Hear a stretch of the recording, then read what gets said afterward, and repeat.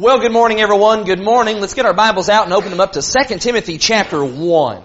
2 Timothy chapter 1, going to read one verse near the top of the second epistle to Timothy.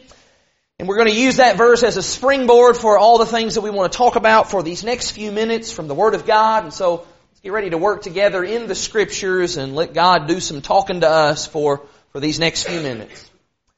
As you're turning to 2 Timothy chapter 1, I'll just join in the welcome that was extended earlier. Just a fine number we have on this rainy and soggy day. It is kind of dreary and icky outside, but it is dry and it's cozy inside. And because of that, we're able to kind of focus our minds even more clearly on the things that we're doing and on the one to whom we are trying to honor and to glorify.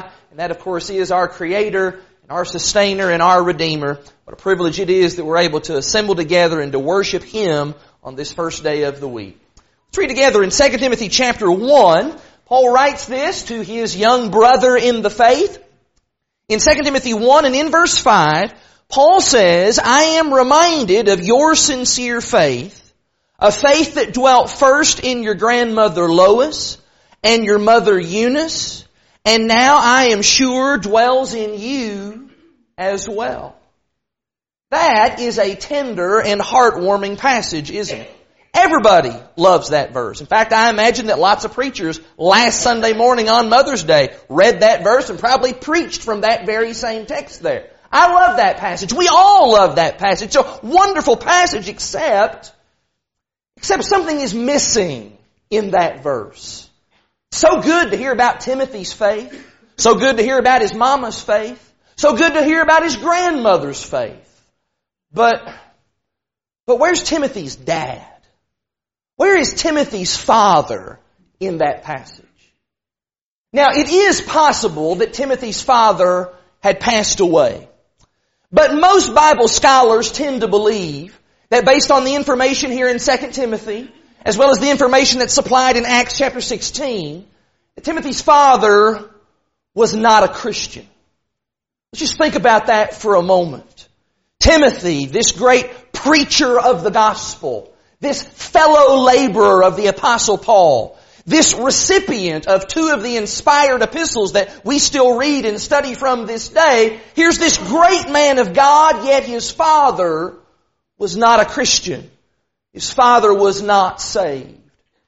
If that is the case, and it seems that maybe it was, then you have to know that Timothy and Eunice and Lois, that they were working hard, that they were working frantically on the very toughest evangelism case that there possibly is. And that is bringing a family member to the Lord. Last Sunday night, our brother Chase Byers came and gave a report of the evangelistic work that he got to be involved in overseas. And as Chase was talking to us about the mission field abroad, I couldn't help but think about more local kinds of things. I couldn't help but think about the mission field right next door. Our neighbors, our coworkers, and our friends.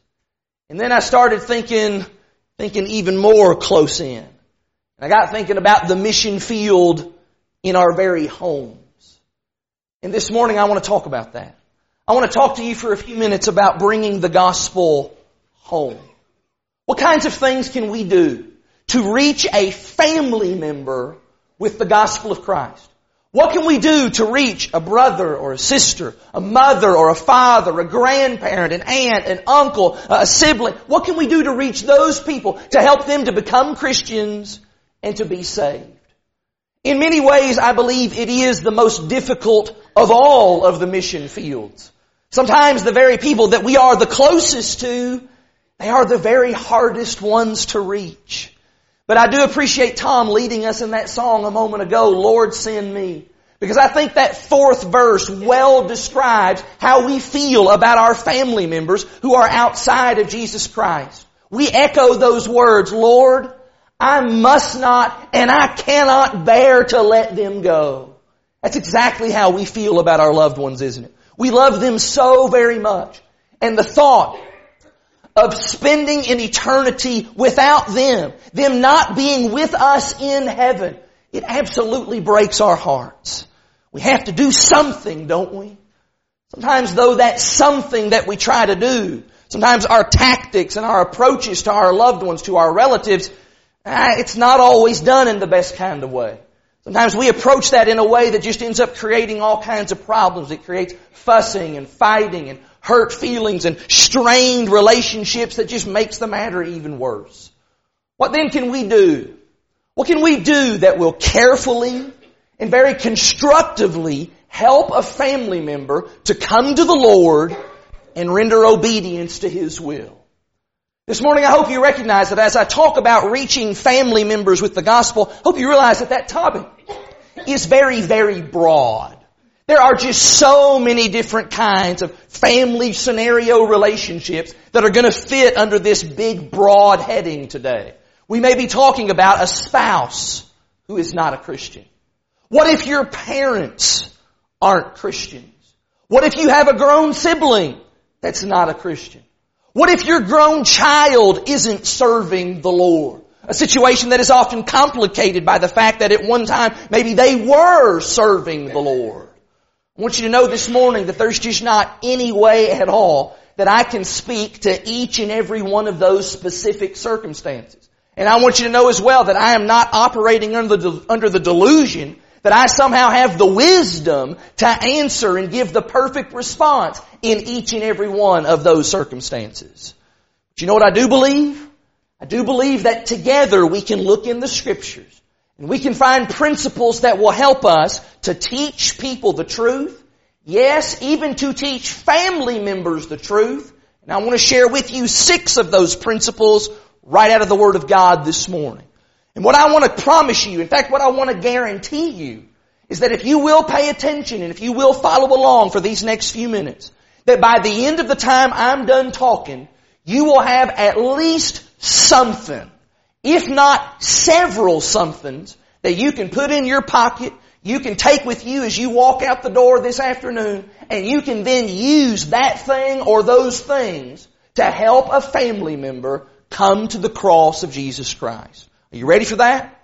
I'm ready for that. Let's jump right into that with this first thing that I think needs to just be right here said at the very beginning.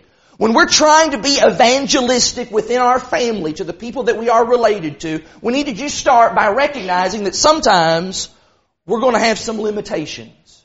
If you're still in Timothy, would you just flip over a couple of pages to the book of Titus?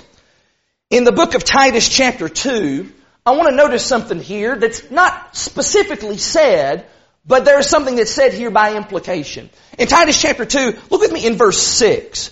Paul's giving some instructions to Titus about the work that he needs to be doing and some people that he needs to be teaching. In Titus 2 in verse 6, he says, likewise, urge the younger men to be self-controlled.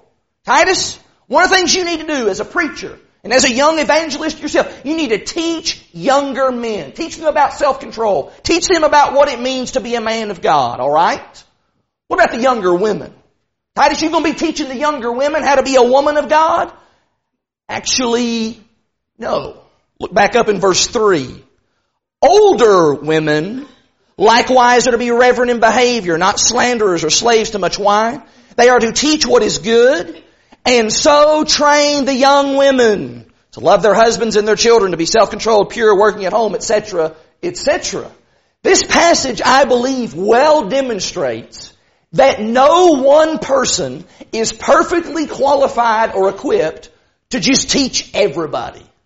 Paul seems to be inferring to Titus that he is not the right person to be teaching and training young women about womanhood. Paul says that's for the older women to do. They are better suited for that work. They are better qualified to do that work. They're better able to teach a young woman about things like being a keeper at home and being submissive to their husbands and all the things that he mentions there in verses 4 and 5. That older woman's going to be able to relate to the younger woman. That instruction will be better received coming from them than it would be coming from a man. And I want us to see here that this is not about us shirking our responsibilities in any kind of way. Rather, this is about us recognizing that due to age differences, maybe due to gender, maybe due to other factors, I may be limited in certain ways. It may be better off that someone else is going to reach the people that I want to be taught the gospel. Now, if we can understand that principle as Paul lays out here in Titus chapter 2, then surely we can begin to understand that as it pertains to our family members. Instead of me just being so absolutely sure that I am the one who's going to win my family member to the Lord, I'm the one that's going to teach them the gospel and save them to Jesus Christ, I need to recognize that it may very well be that I'm not going to be the best one to do that. I'm not going to be the one who is most effective at reaching them with the saving message of truth. Sometimes just the fact is that us doing the teaching, that can just be off-putting for a family member. The fact that maybe a sibling might have to admit that they're wrong and that big brother actually was right all along, that can cause folks to be a little bit resistant. Or maybe a parent. The idea of a parent being taught the truth by their child, well, that's just so backwards. No, it's not the way it's supposed to be. The parent's supposed to teach, not you as a child be teaching me as mom or as dad. And that can cause folks to kind of push back. Sometimes that's especially hard for men. Here's a man who's maybe not a Christian, but his wife is a Christian. She wants to teach him the truth, but as a man, he's just so manly and so rugged, and he just can't accept that coming from a woman. What we want to do is we want to develop enough self-awareness about ourselves to recognize that in some cases, I'm just not going to be the best person to reach that individual. I'll have to find somebody else. It's going to have to be somebody else. Tiffany and I, for the last year and a half, 2 years, I guess, we have struggled mightily to get Hattie to eat meat. She's good with the breads and the veggies and the fruits and all of that stuff, the dairy and all that stuff, but she's just not having the meat stuff, unless you count hot dog as a meat, and I don't think most of us do. But getting her to eat real meat, turkey, beef, chicken, she just is not having it. We're always offering it, and she's just not having it. Then a few weeks ago, Hattie goes and stays and spends the night with her Aunt Heather. She eats an entire serving of KFC chicken while she's at her Aunt Heather's. We asked Heather, what did you do different than us? What are we doing wrong here? And Heather says, I just offered her chicken, and she said yeah, and she ate it. You see, there was just something there. And I can't explain it, but there was something in Hattie's mind that hearing that from her aunt made her way more receptive to the idea than hearing the exact same thing from the mouth of mom or from the mouth of dad. And what I think that illustrates is that sometimes you're actually going to be the last person that a family member is going to be willing to listen to. Sometimes that closeness that we have can actually be a detriment to us. And it's going to take somebody outside, maybe somebody even entirely outside of the family, a third party, completely impartial, somebody that doesn't seem to have an axe to grind there, someone who they will listen to. We need to recognize those limitations when they exist. And we need to be humble enough that when we see that we're going to be limited here, that I'm going to step out of the way. I'm not going to continue to try to press myself in here. No, I'm going to step back. And I'm going to get somebody else in there that's able to do that more effectively. It may be, though, that the reason that we are having difficulty getting anywhere with this particular family member is not an issue of, they're not listening to us and limitations with that. No, it may be that what's happened is we've just been way too fast and way too furious with the gospel gun. What is the very first thing that we often want to do whenever we're trying to convert somebody? Anybody. We want to pull our gospel gun out of our holster and we want to load that thing up with just as much religious material as we can. Fill it up with like 10,000 bullets, Bible verses. Just fill it up as much as we can. And as soon as we get them in our crosshairs, we just start plugging them. Just Bible verse this, Bible verse that, spiritual truth this, spiritual truth that. And we're just firing away at this person. Then what happens next? Well, lots of times what happens next is not anything good. People end up feeling like they've been shot at, literally. They feel like they are under attack in some way. And as a result, our overzealousness with the gospel gun ends up driving them away. Here's the passage that we need to remedy that. Look in Matthew 7. In Matthew chapter 7, in the Sermon on the Mount, We often refer to this verse as the golden rule, and I think that's a good thing to call it. We often think about the application of the golden rule in lots of different contexts in our lives, but how about we think about it here in reference to evangelism? In Matthew chapter 7 and in verse 12, Jesus says, "So, whatever you wish that others would do to you, do also to them. For this is the law and the prophets." What Jesus is saying there is He's saying, we need to think about others. We need to put ourselves in their shoes. We need to ask ourselves, is this the way that I would want to be treated? If the shoe was on the other foot, is this how I would want someone to be talking to me? And just ask yourself this.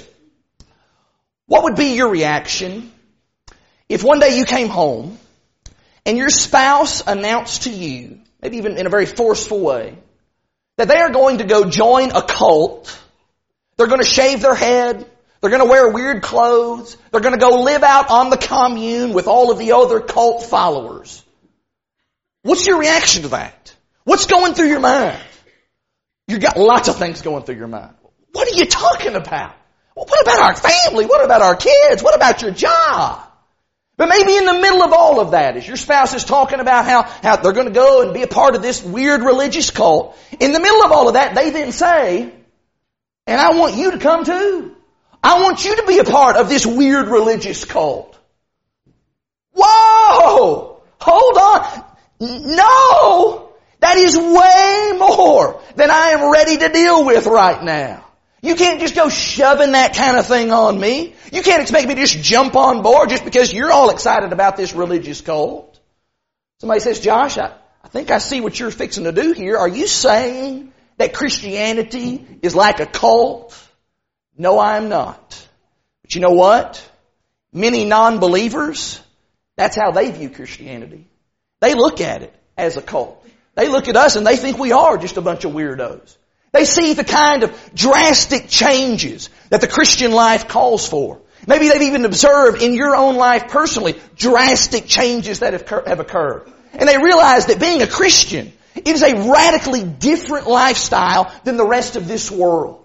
And as a result, they see that and it just seems, it's overwhelming to them. That seems like a scary proposition. It's way more than they can process and way more than they can handle.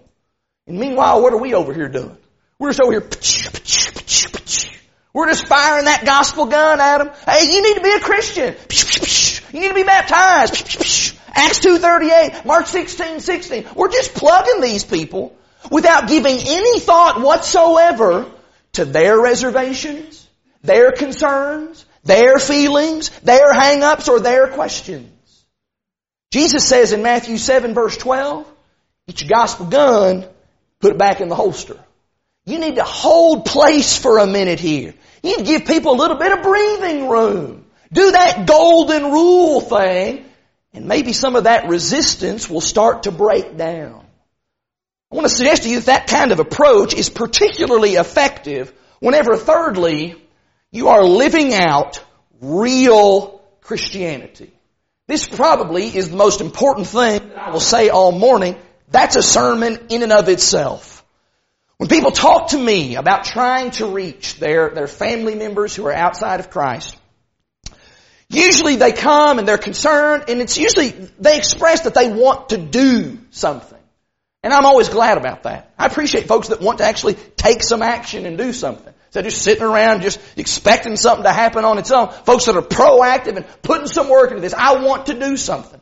And while there are any number of suggestions that could be made of good things to do, I believe this is the most powerful thing that you can do. And that is consistently live out your faith. Would you find 1 Peter chapter 3 with me? In 1 Peter chapter 3, here the Bible speaks specifically to a family situation. Here is a Christian woman in 1 Peter chapter 3, and she is married to a non-believer. Her husband is not a Christian. Well, what is she to do? What can she do? Well, Peter tells her what she ought to do. In 1 Peter chapter 3, beginning in verse 1, he says, "Likewise, wives, be subject to your own husbands, so that even if some do not obey the word, they may be won without a word. How so? By the conduct of their wives. When they see your respectful and pure conduct. Do not let your adorning be external, the braiding of hair and the putting on of gold jewelry or the clothing you wear. Let your adorning be the hidden person of the heart with the imperishable beauty of a gentle and quiet spirit, which in God's sight is very precious. This is how the holy women who hoped in God used to adorn themselves, by submitting to their own husbands. What's Peter talking about in those verses? What Peter's talking about is he's talking about living out genuine, sincere Christianity. The kind of real discipleship that begins in the heart. Did you notice all the emphasis there on the inner person? You work on the insides, and then that then makes its way out.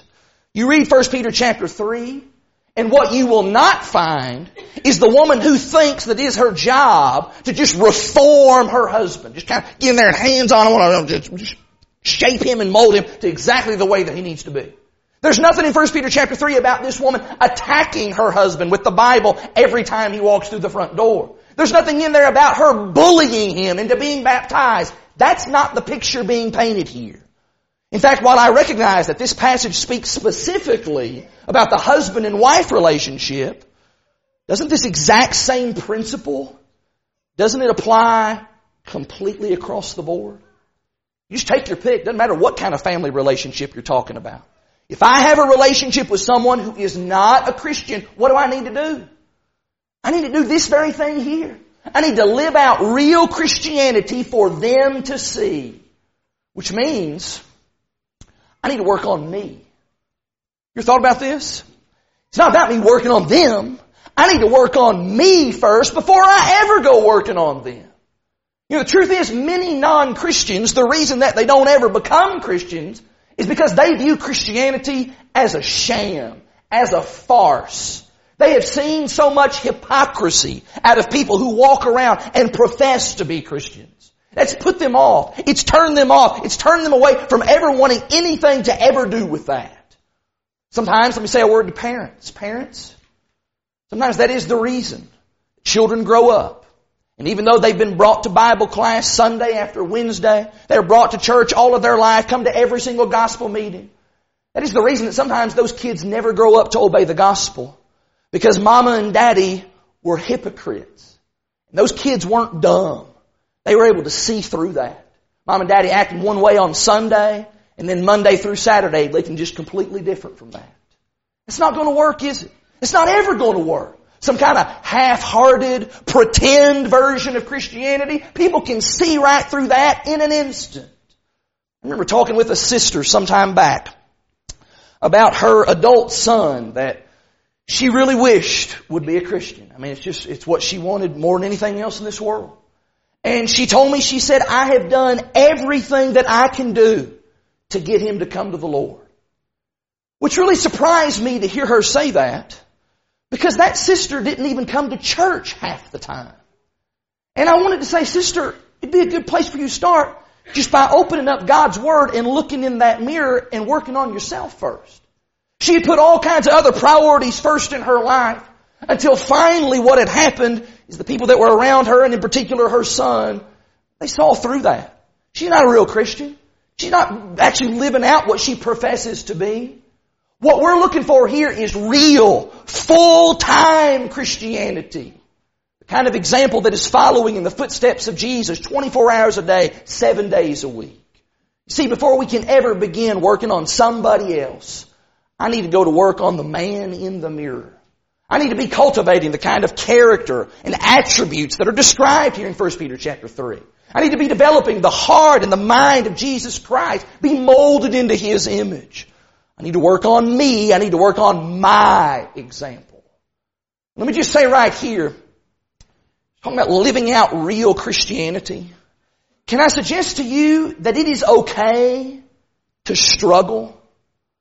Do not be afraid to show vulnerability as a Christian. That being a Christian is tough. That it's hard sometimes. It does us no good at all to put on that other mask. You know the mask that I'm talking about? The mask that pretends like being a Christian is just easy street. Like it's just smooth sailing all the time. I've just got this thing completely down pat. That too is hypocrisy. And people can see that as well. In fact, when we are talking about our family members, we're actually talking about the people who know us the very best. They know if we are faking it. They know if we're just frauds and phonies and fraudulent people. We need to be honest about the struggles of the Christian life. We need to be honest enough to say, you know what, being a Christian, it is hard sometimes. That it's not always easy to resist temptation. And you know what, I don't know everything in the Bible. And you know what, I do have to ask God for His forgiveness on a daily basis. We want to be real. We want to be authentic. I tell you this, I don't know anybody who doesn't like real Christians. I don't think there's anybody in this world who doesn't like a real, genuine Christian. Now that doesn't mean that everybody, is falling all over real Christians and wanting to be a Christian themselves, but I don't know anybody who dislikes people who are real, authentic Christians. Because real, authentic Christians, they are humble, they are kind, they are caring, they are the best kinds of people. And when we are like that, number one, God is pleased. That's most important. But then number two, that helps to open up doors with other folks, particularly with our family members. Which would lead me then to this fourth principle this morning. And that is that real Christians, they are the ones who seek to major in the majors instead of getting caught up in the minors. Look with me in Matthew 23, please. In Matthew chapter 23, in the middle of this very scathing denunciation that Jesus delivers to the Pharisees, He says the following in Matthew chapter 23 and in verse 23. In Matthew 23 and verse 23, He says, "Woe to you, scribes and Pharisees, hypocrites! For you tithe mint and dill and cumin, and have neglected the weightier matters of the law, justice, mercy, and faithfulness. These you ought to have done without neglecting the others. You blind guides, straining out a gnat and swallowing a camel." Whether we want to admit it or not, there are some issues that are absolutely central to Christianity, while there are other issues that are more peripheral in nature. And as we have opportunity to talk with people about the gospel of Jesus Christ, to talk with them about the Bible and about Christianity in general, we want, as often as we can, we want to emphasize and stress those major points. Those things that are at the heart and soul and center of what it is to be a child of God. We don't want to get caught up squibbling about a bunch of small stuff. Paul talks about the idea of laying a foundation. Jesus talks here about the idea of weightier matters. There are matters that are weightier. Like, for example, submission to the authority and the lordship of Christ. Like the Bible being the inspired Word of God. Or things like that Jesus is deity, that He is the Son of God. And that there is as well only one way to be saved, and that is through Jesus, a humble and obedient faith to Jesus. Those are the kinds of basic, fundamental, foundational ideas that we need to just be hammering away at as often as we can. And we need to look for opportunities to stress those things, expound upon those things. When those things are in place, then the other things are going to follow. Yet all too often, what happens with us? All too often what happens is we end up getting into a big argument with Aunt Margaret about instrumental music. Or we end up having a big old fuss with Uncle Fred about taking the Lord's Supper every first day of the week. Are those important matters? Yes, they are. Absolutely those are important matters. But you know what? If Uncle Fred or Aunt Margaret, if they don't first accept the Bible as being the sole and singular source of authority in all matters of faith and practice, then it doesn't matter what you say. It doesn't matter what you're arguing about. Nothing's going to come from that. In fact, what will happen is you'll end up in an argument. That's just what it'll be. It'll just be a big, fat argument. Look in 2 Timothy chapter 2, please. In 2 Timothy chapter 2, Paul warns about this to his young brother Timothy, And I think that's because Paul knew that particularly with young evangelists, or even just young Christians that are very headstrong, it's very easy to get sucked into those kinds of arguments. In 2 Timothy 2, look in verse 24. He says there in 2 Timothy 2 in verse 24, he says, the Lord's servant must not be quarrelsome, but kind to everyone, able to teach, patiently enduring evil, correcting his opponents with gentleness. The passage says so much about our attitudes. It reminds us of what the primary goal is of our evangelistic efforts. And I think that those verses are especially poignant whenever the opponent in question there is a family member. I don't want to get caught up in quarreling with my uncle about the religious observance of Christmas when we're not even on the same page about baptism being for the remission of sins. What good is that doing? What good is it going to be? We're just going around in circles about celebrating Christmas religiously when we can't even get this square. Being baptized for the forgiveness of your sins. Parents, if I'm a parent, I don't want to fuss with my teenage kids about things like piercings and tattoos and hairstyles when what really needs to be stressed is sin. The consequences of sin. That sin separates us from God. The realities of hell. If we're not on the same page with our kids about that, fussing about tattoos and piercings, what's the point? What good's that going to accomplish? That's not to say that those other things don't matter. I'm not saying just throw that stuff out, throw the baby out with the bathwater. Not saying that at all. There's a time, there's a place for all those things. Those are not the things that are actually the substance of New Testament Christianity. And that's why we want to always pick our battles very, very carefully. I'm not sure that I want to go to war with someone over something that really is not really going to war over. And one of the ways that we can make those interactions with those family members most productive is by, fifthly, asking questions. And asking lots of questions. Would you find Proverbs chapter 18 with me in the Old Testament? The book of Proverbs is filled with so much helpful wisdom that helps us in these matters. Proverbs 18, I believe, is just one of the most important evangelism verses in all of Scripture. In Proverbs 18 and in verse 13, in Proverbs 18 and verse 13, the wise man says, if one gives an answer before he hears, it is his folly and his shame. How often do we just start up with, here's the passage you need. And here's another passage you need. And here's what you need to know. And you need to know this and you need to know that. Let me tell you about this. Let me give you 5 more verses on this over here. Before we've ever even asked any questions. Before we've ever even heard what this other person thinks, what this other person believes, where this other person is spiritually. Before we've ever asked those questions like, what do you believe? Where are you at currently in your spiritual thought process? How do you understand the Bible and these particular passages? No, instead we just want to jump right in and start giving all the answers before we even hear. You remember Philip's encounter with that Ethiopian man in Acts chapter 8? How did all of that begin? How did that conversation begin?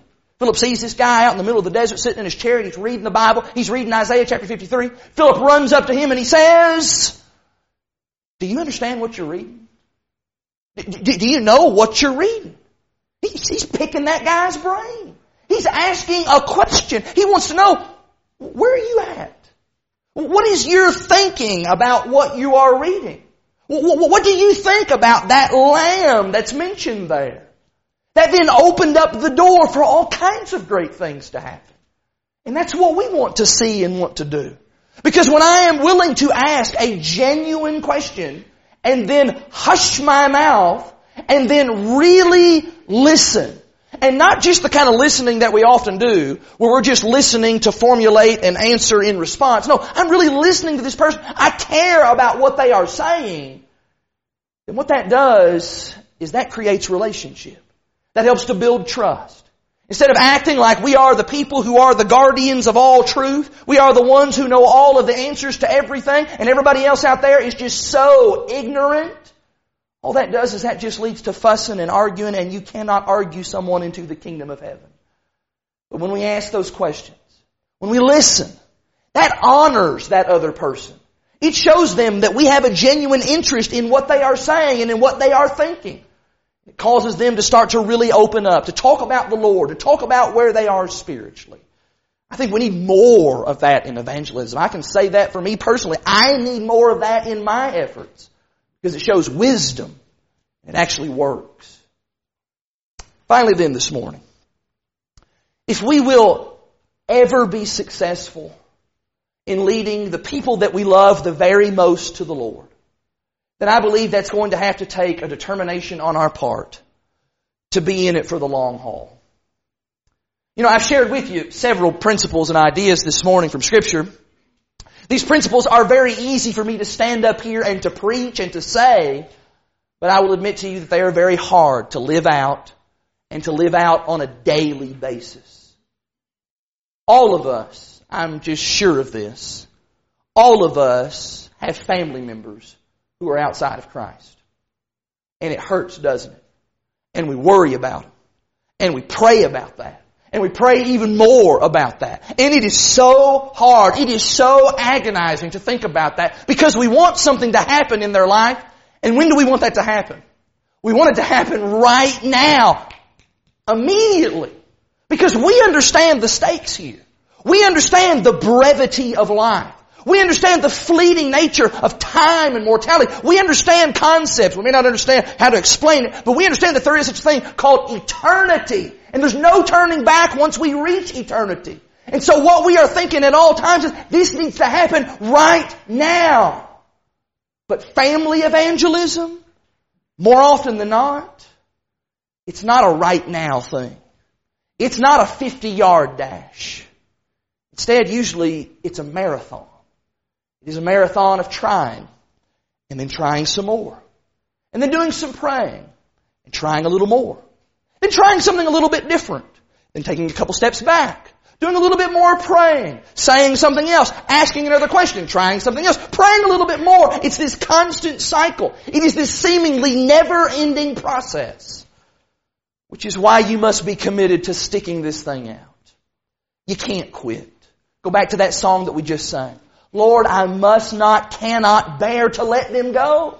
We can't ever get frustrated and say, forget it. I just give up on them. Just give them over to the devil. I just can't do anymore. Just forget it all.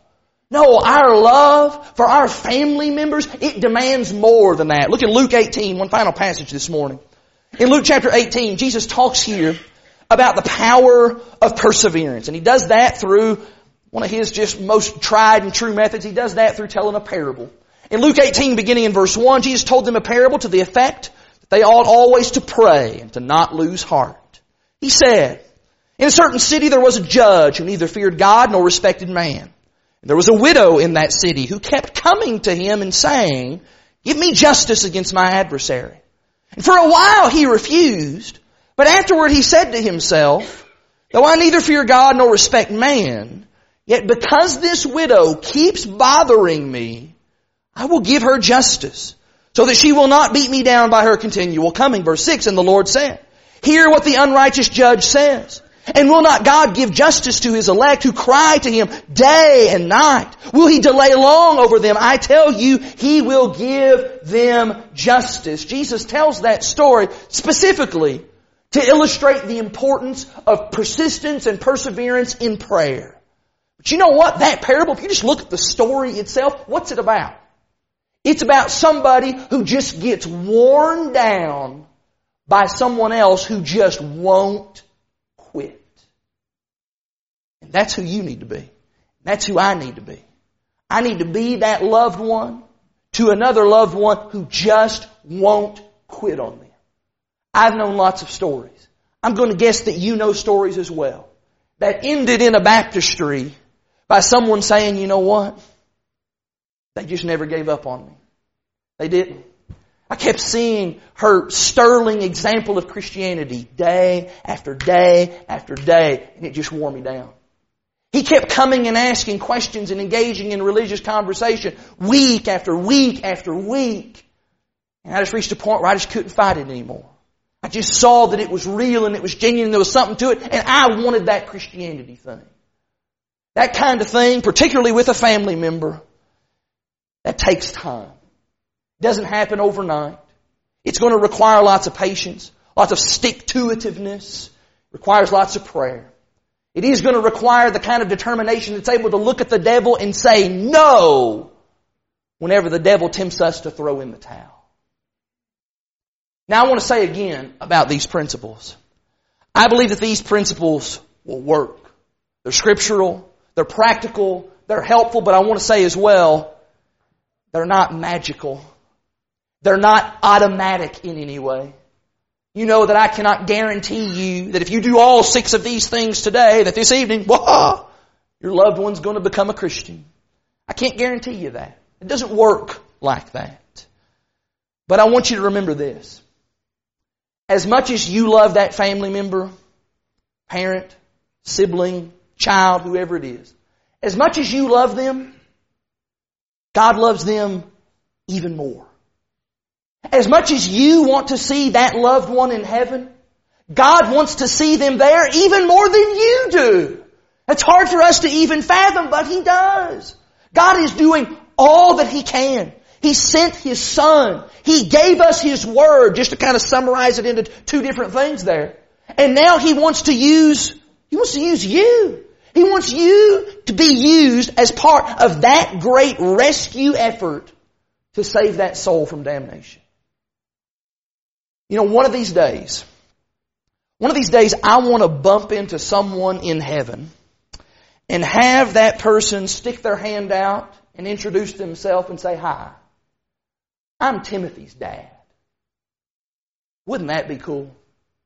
Wouldn't that just be awesome? To know that Eunice, Lois, and Timothy, that all the working, praying, and influencing, and working, and praying, and influencing that they did, that it resulted in him becoming a child of God. That would just be awesome. You know what? In the very same way, whoever it is that you have been thinking of during this lesson, whoever it is that you're thinking of right now, whoever it is that you are longing to see them come to the Lord, I hope and I pray that they do come to the knowledge of the truth so that they can be saved. That is what God wants. That is what God has said that He wants. And He has given us all of the tools that we need to play a part in that process in bringing them to Him.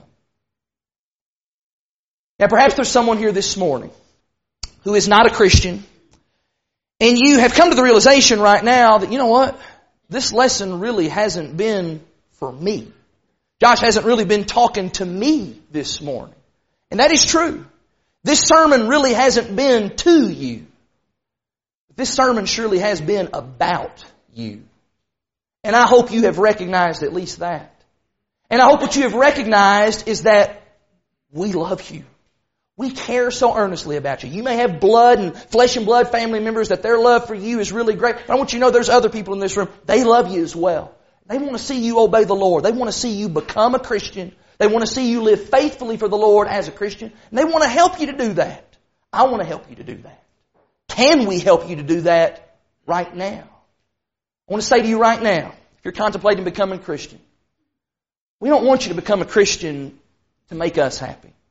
Don't become a Christian to make your mom and dad happy.